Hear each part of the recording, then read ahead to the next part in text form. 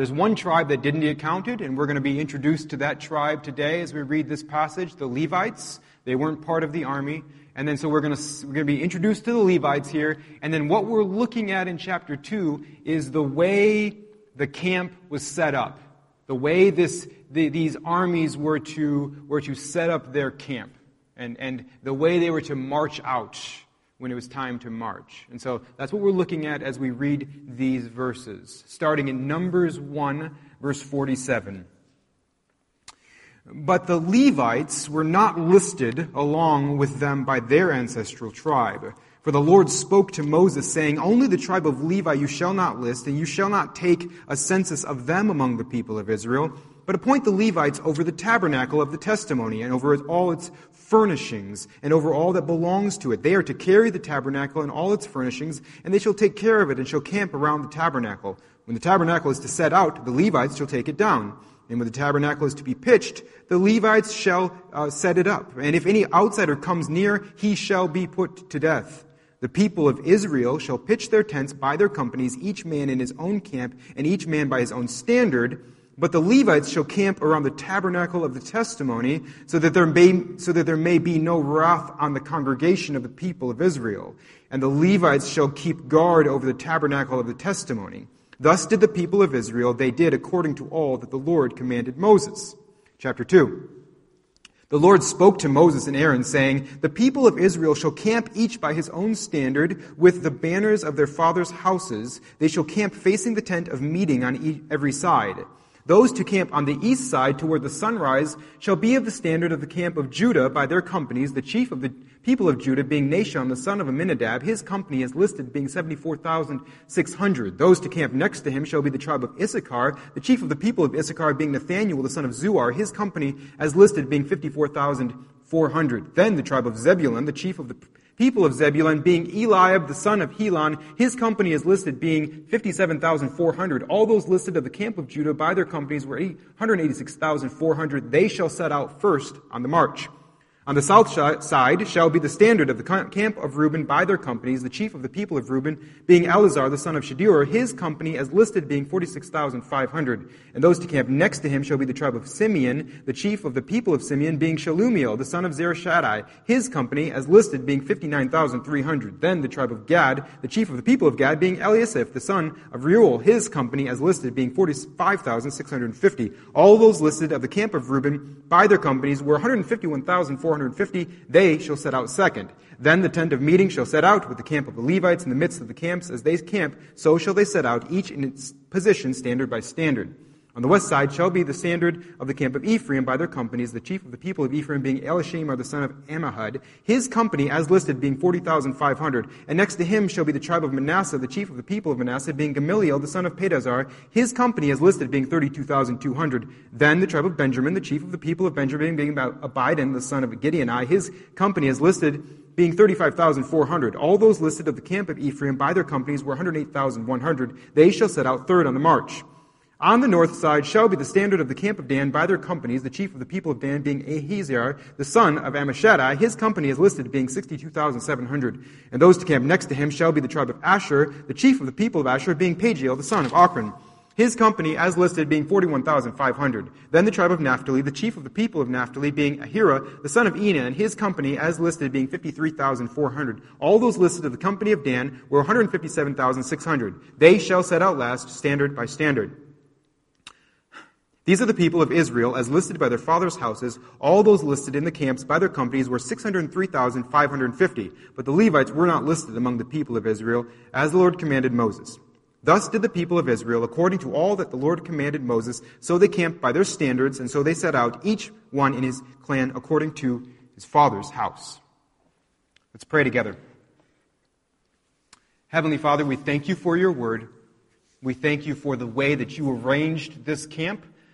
We pray that you would help us to learn from your scripture this morning, that you would grow us in your grace. And we'll thank you for it in Christ's name. Amen. You can learn a lot about a group of people by their sleeping arrangements. You can learn a lot about family dynamics if you see how people, where the people sleep, where the bedrooms are, who sleeps where. you get a little bit of a sense of family dynamics. For instance, up until a few weeks ago, I slept on the side of the bed that was closer to the wall. My wife slept on the side of the bed that was closer to the bedroom door and then the outside world and all the peril that lurks out in the outside world. A few weeks ago, and this is not a slam on them whatsoever. I love them and I'm thankful for them. I just find it funny. A few weeks ago, the Warsaw Police came in through our back door yelling, "Warsaw Police! Warsaw Police!" And everybody in the house woke up, except for the two little ones who sleep through anything. Everybody in the house woke up and scared my wife half to death. The Warsaw Police thought that we had called 911. They thought that our security alarm had gone off. We had not called 911. We do not have a security alarm. They were looking for our neighbor's house, which they found, and it was fine, eventually. It shook my wife. It made me laugh once I woke up and realized what was going on. It was just kind of funny to me, but it sort of shook my wife, and so now she's got this idea that people could just come into our house in the middle of the night, which is true. And so she has me sleeping closer to all of that danger. She's very concerned about her own mental health and emotional wellness and safety, and she's less concerned about mine, so she has me sleep there, and she sleeps, closer to safety, which is good. It's good. If you look at our bedroom set up in our house, you'll notice that Abby has her own room. That's because she's the oldest, right? So she has her own room. Some of you even helped us to build the wall that created that room for her. If you look, you'd also see that Haddon has her own room. This is another family dynamic power structure thing. Haddon is the youngest. Another family dynamic power structure thing, if you came into our house at 5 a.m., which that's weird, but if you did, chances are you'd see Haddon in bed with mom and dad, because she's the youngest and she gets away with that kind of stuff. Like the older 5, if they would have come in at 4:30 or 5 in the morning to our bed, we'd say, no, go back to sleep. But I don't know. Haddon's the last baby, and I don't know. Don't ask me. But there's a family dynamics there as well. You can learn a lot about a group of people from their sleeping arrangements. And that's what we're going to do this morning. We're going to look at the camp layout for the armies of Israel. The people of Israel, when they go out to march and then they come to a place to rest and to set up camp for the evening to rest, for the night to sleep, we're looking at their layout. They're going to make a square. All right? And they are making a square, and we're going to look at that camp layout this morning. And we're going to be able to tell some stuff. We're going to be able to learn some things about the way this is laid out. We're not going to learn so much about the people of Israel, although that is part of what we're going to learn. The main thing we're going to learn here is we're going to learn 3 really important truths about the presence of God. We're going to learn from this camp layout. We're going to learn 3 really important truths about the presence of God. So as we look at these sleeping arrangements, let's be thinking through these 3 important truths. Number 1, first important truth God wants to teach us here is that the holy presence of God is essential. Truth number 1, as we look at this camp layout, we see that the holy presence of God is essential. We were introduced to the Levites at the end of chapter 1. So we're going to learn way more about them in chapter 3 and chapter 4. We're going to learn a lot about the Levites. But here we just kind of see that we see a very simple introduction to them and a basic understanding of what they were all about. And we see that what they were all about is the tabernacle. They were in charge of the tabernacle. They were not to go to war. They were not to worry about being in the army. They were not to concentrate on anything else except for the tabernacle. The tabernacle is the tent that they carried with them, and it's where the Ark of the Covenant was, the symbol of the presence of God. The tabernacle was the evidence of God's dwelling with His people. The tabernacle was the way that God dwelt with His people. All right, so the Levites were in charge of maintaining it, taking care of it. They were in charge of tearing it down when it was time to march. They were in charge of setting it up when it was time to rest. They were in charge of the tabernacle. This was their job. And the tabernacle was to be in the very center of the camp. If you look at chapter 2, verse 2, the people of Israel shall camp each by his own standard, which was like their family crest. Each family had some sort of crest, and then with the banners of their fathers' houses, right? And then they shall camp, it says in verse 2, they shall camp facing the tent of meeting on every side. They were to make a square, 3 tribes on the south, 3 tribes on the north, 3 tribes on the west, and 3 tribes on the east. They were making a square around the tabernacle, and they were all to face the tabernacle. They were, every single time they set up camp, they were to remember God is the focus. God is essential. We need the presence of God. If we're not with God, then there is no point to any of this. God is who we need. And Moses says this actually to God Himself back in Exodus 33. Back in Exodus 33, Moses says to God, if your presence will not go with me, do not bring us up from here. Moses is saying, let's not even do this promised land thing. Let's not even do it if you won't be with us. He says, for how shall it be known that I have found favor in your sight, I and your people? Is it not in your going with us? This is how we know that you are with us, God, and you love us. This is how we know that we're okay with you if you are with us. It says so that we are distinct, I and your people, from every other people on the face of the earth. Moses is saying the promised land is no big deal if you're not there, God. Lots of other nations have nice lands to live in. Don't give us the promised land if you're not going to be there with us. Moses says to God, your presence is essential. And this is how it's always been for the people of God. We need the presence of God. We need God to be with us. Otherwise, we have nothing. We cannot be eternally safe without God. We cannot have eternal joy without God. There is no eternal meaning and significance without God. The people of God are the people of God. His word is to be our guide. His grace is to be our strength. His glory is to be our great aim in life. He is central. Every time the Israelites set up camp, they said, oh yes, this is who we're building our lives around. This is what we need. We need the presence of God. This is what made the Garden of Eden so wonderful. They were with God. This is what makes sin so awful. It separates us from God. This is what makes the gospel such glorious good news. It brings us back to God. And this is why heaven is going to be amazing, because we are going to be with God forever.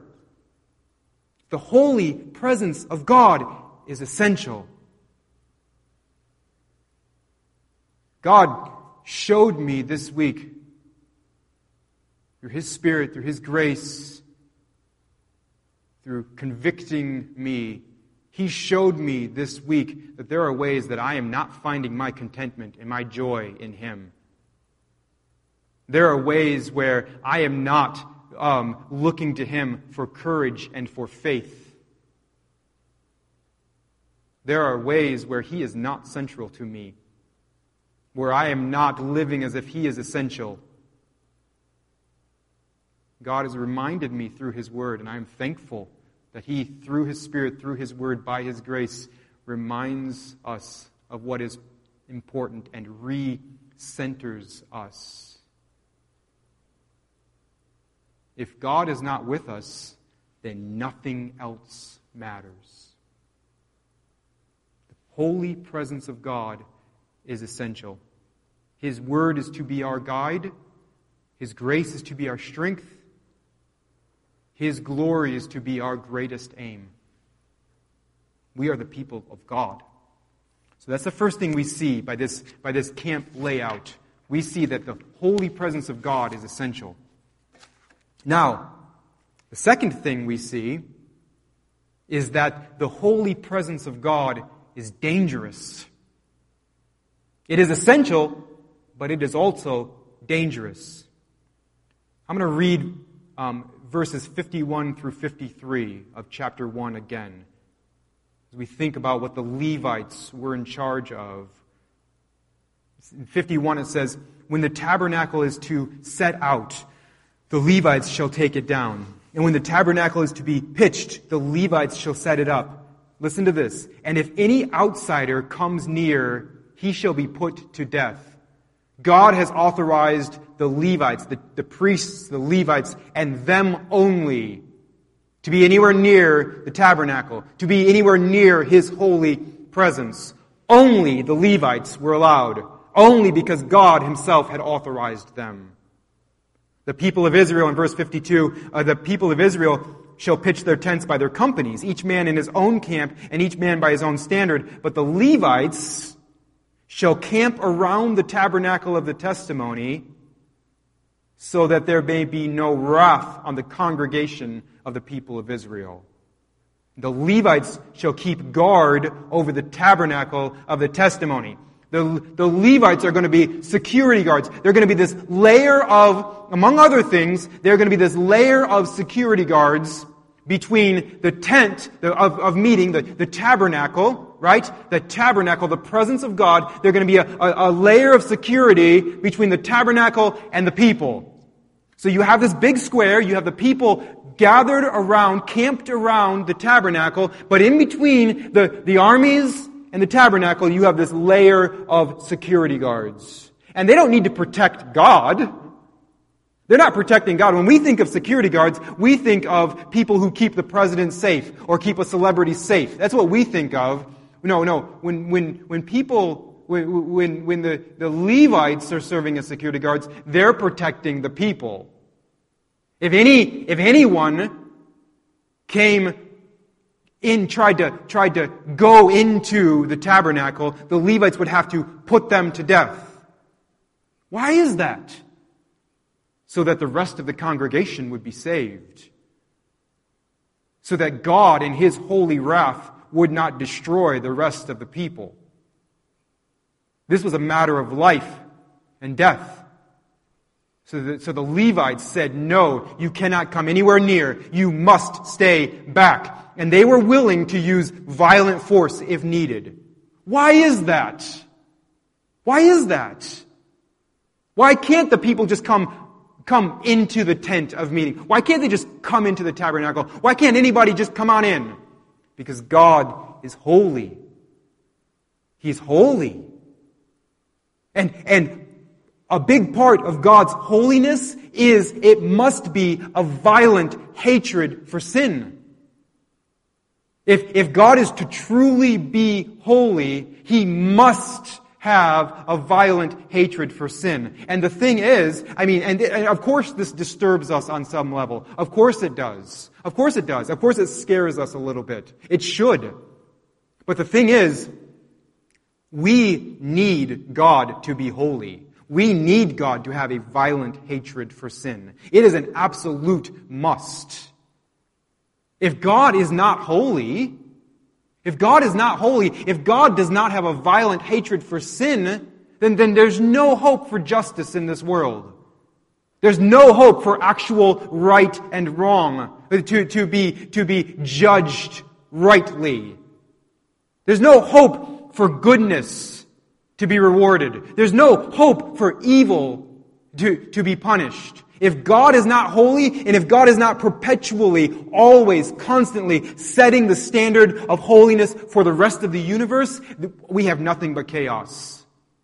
You want Hitler to get what's coming to him. And if that's going to happen, God has to be perfectly holy. So we want this. This is what makes the holy presence of God essential. If God was just like the rest of us, well, who needs another one of us? We'll be fine without Him. If we'll just make do. No. The reason God's holy presence is essential is the same reason it's dangerous. He is not one of us. And we need Him to not be one of us. We need Him to be so holy that He is dangerous to any kind of sin. But as you look at this and you think about how God designed things in the Garden of Eden, as He walked and talked in just this completely open, safe way with His people, and they just enjoyed unfettered, all-access pass to God. Adam and Eve had an all-access pass to God. And they walked with Him, and they talked with Him, and they were safe. And then they ruined it through their sin. And now they're no longer safe to come near to God. As you think about that, you realize this isn't the final solution for God. This is not the end of His plan. This dwelling in this tent, but keeping His people away from Him at a safe distance, where He is with them, His presence is with them, but He's keeping everybody at an arm's length. And if a sinful person gets too close, the situation becomes volatile, it becomes dangerous. We know that this is not God's final plan. This cannot be, because this is not a return to Eden. This is not a return to unfettered, all-access relationship to God. There must be more to it. But what's the answer? What's the answer? We have to have God with us, but we're in danger that He'll kill us. Rightfully. Because we are sinful and He is holy. What do we do about this? Well, we can't do anything. God can and God does. And that's what brings us to our third and final truth. Not only is the holy presence of God essential, and not only is it dangerous, but as we look at this camp layout this morning, we see that the holy presence of God is promised. There is the promise of unfettered, all-access pass here in this camp layout. If you look at chapter 2 and you look down at verse 3, you'll see that those to camp on the east side toward the sunrise shall be of the standard of the camp of Judah by their companies. And then if you look down at verse 9, you'll see that Judah is the tribe who will set out first on the march. Judah is the leading tribe. Judah is the commanding tribe. When they go out to march, it is Judah who is in charge. This tribe of Judah is at the vanguard. They are at the front. They are at the front. They are commanding. Now that's weird. This is weird. This would be if you were tracking the history of the people of Israel at this time. This is weird. Because Judah is not the oldest of Jacob's sons. These 12 tribes, they come from the 12 sons of Jacob. Jacob's oldest son was Reuben. If things would have been normal, if things would have been how we expect them to be, Reuben would have been the tribe that camps to the east. And they're the ones that set out first on the march. But they're not. They're not. God has built into this camp layout a beautiful promise. God has a plan to bring His people near. God is saying to us, by situating Judah at the front, by saying, Judah, you're going to camp in the east, and you're going to march out first. By saying that to us, God is saying, I have a good plan. I have a good plan to be with my people and to give them eternal safety in my presence. To give them an all-access pass that's never going to run out. I have a good plan. This is what God is saying to us by putting Judah where he puts us. Where he puts him. If you look back at Genesis chapter 49, if you look at Genesis 49, and you listen in as Jacob is giving his blessing to all of his 12 sons. He's giving his blessing to his sons who are going to become the tribes of Israel. He gets to his fourth son. He gets to Judah. Fourth son. And again, in this culture, in this way of life, the fourth son should have gotten a couple leftovers and that's it. He really should have been a nobody. Reuben should have been the one getting everything. But he doesn't. Jacob gets the big promise. He gets the big blessing. He gets the big future. Jacob says to Judah, or rather Judah gets the big blessing. Jacob says to Judah, Judah, your brothers shall praise you. Your hand shall be on the neck of your enemies. Your father's sons shall bow down before you. He says in verse 9 of Genesis 49, Jacob says to Judah, Judah is a lion's cub. From the prey, my son, you have gone up. He stooped down, he crouched as a lion, and as a lioness, who dares rouse him? The scepter shall not depart from Judah, nor the ruler's staff from between his feet, until tribute comes to him, and to him shall be the obedience of the peoples. So centuries earlier, Jacob says to Judah, there is a lion coming from your tribe. Now this would have been so weird to hear as Judah, and like if all you had was the book of Genesis, you would have a hard time knowing what Jacob was talking about. But as we think about what Jacob told Judah, and we think about it in reference to the whole Bible, as we see the whole story of God unfold, we see that there is a lion coming from the tribe of Judah. And this lion is going to rule and to reign. There is going to be a king who is known as the Lion of Judah. And he is going to rule and he's going to reign. And he's going to reign forever. He's going to reign forever. The scepter will never depart from him. The ruler's staff will never depart from him. He's going to rule and reign forever. And he's not just going to rule over the people of Israel, but it says the obedience of all the peoples are going to come to him. He's going to have people in his kingdom from every kingdom on earth.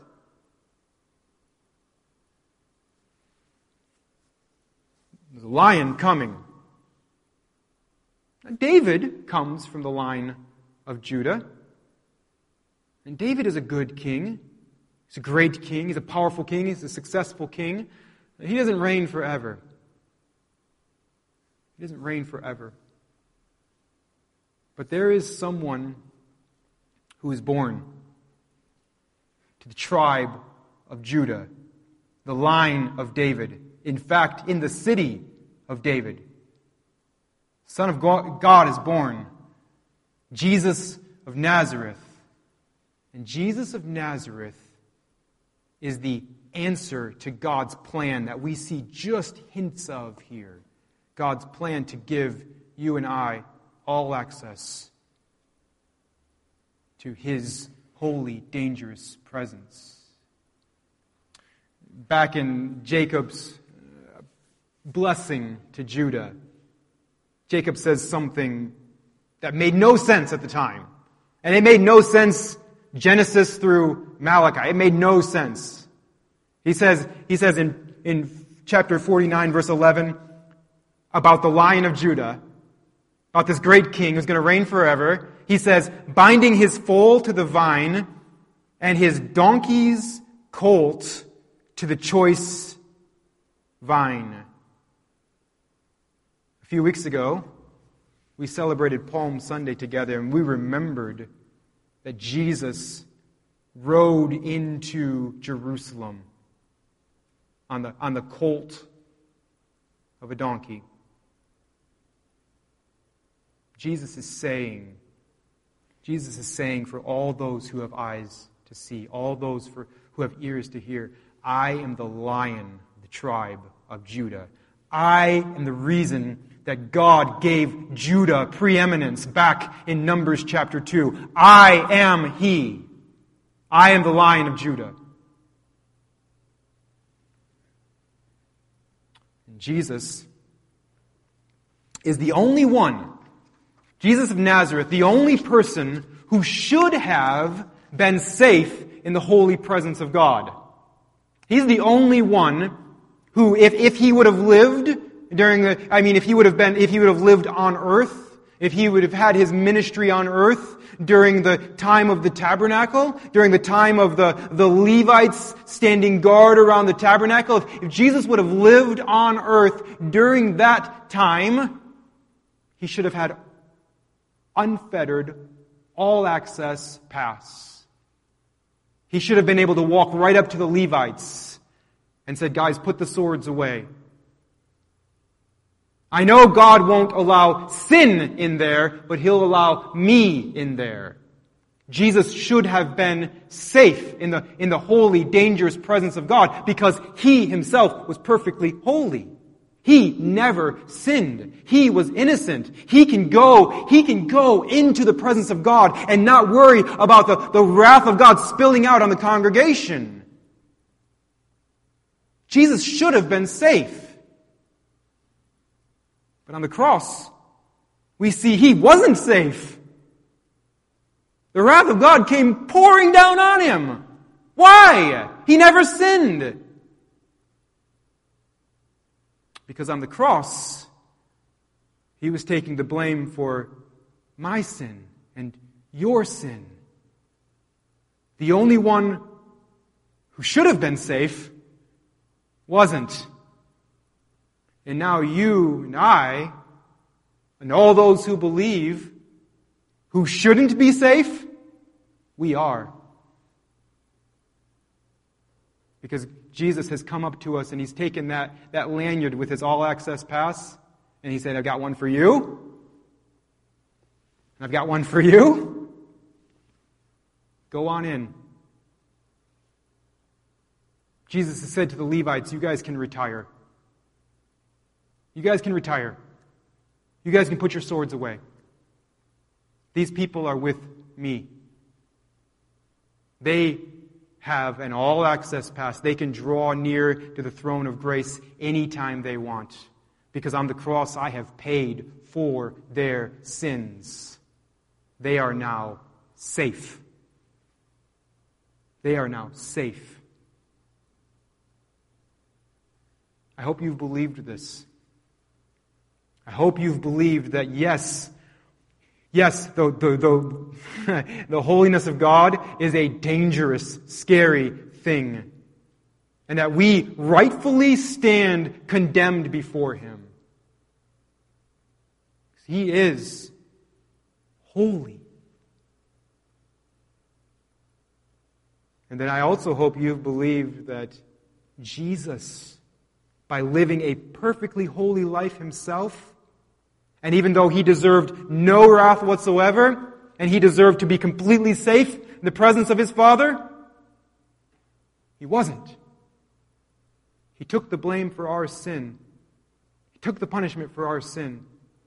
I hope you've believed that. I hope you've trusted Jesus as your only way to be forgiven of your sin and to be given this all-access pass to God Himself forever. And if you haven't believed that, if you have questions about that, please reach out to us. I'll try to help you with any questions you might have. And if you have believed, then maybe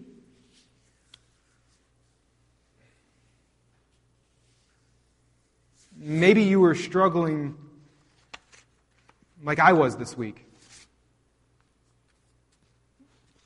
Maybe God hasn't been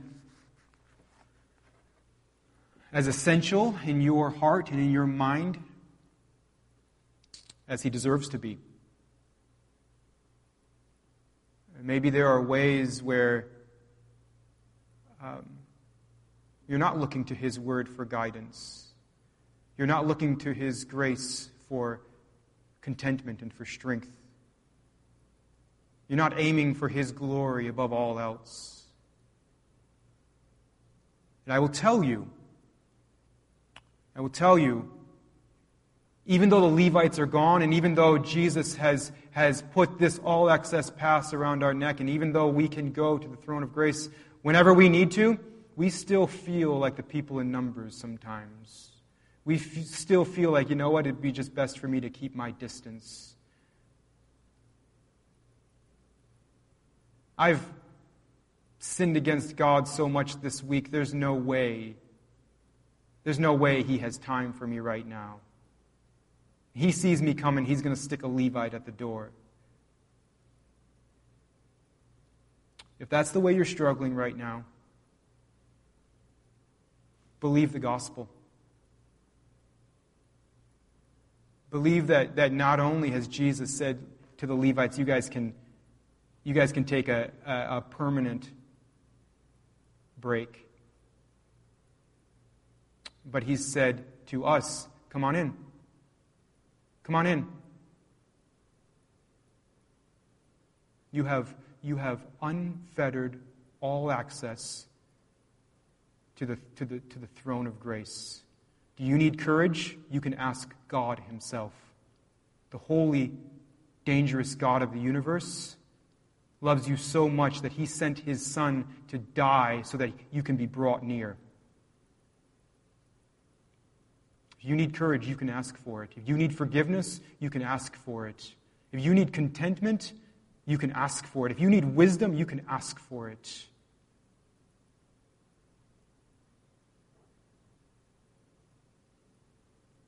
Jesus should have been safe, but He walked into the dangerous wrath of God so that you can have unfettered all access. Let's pray together.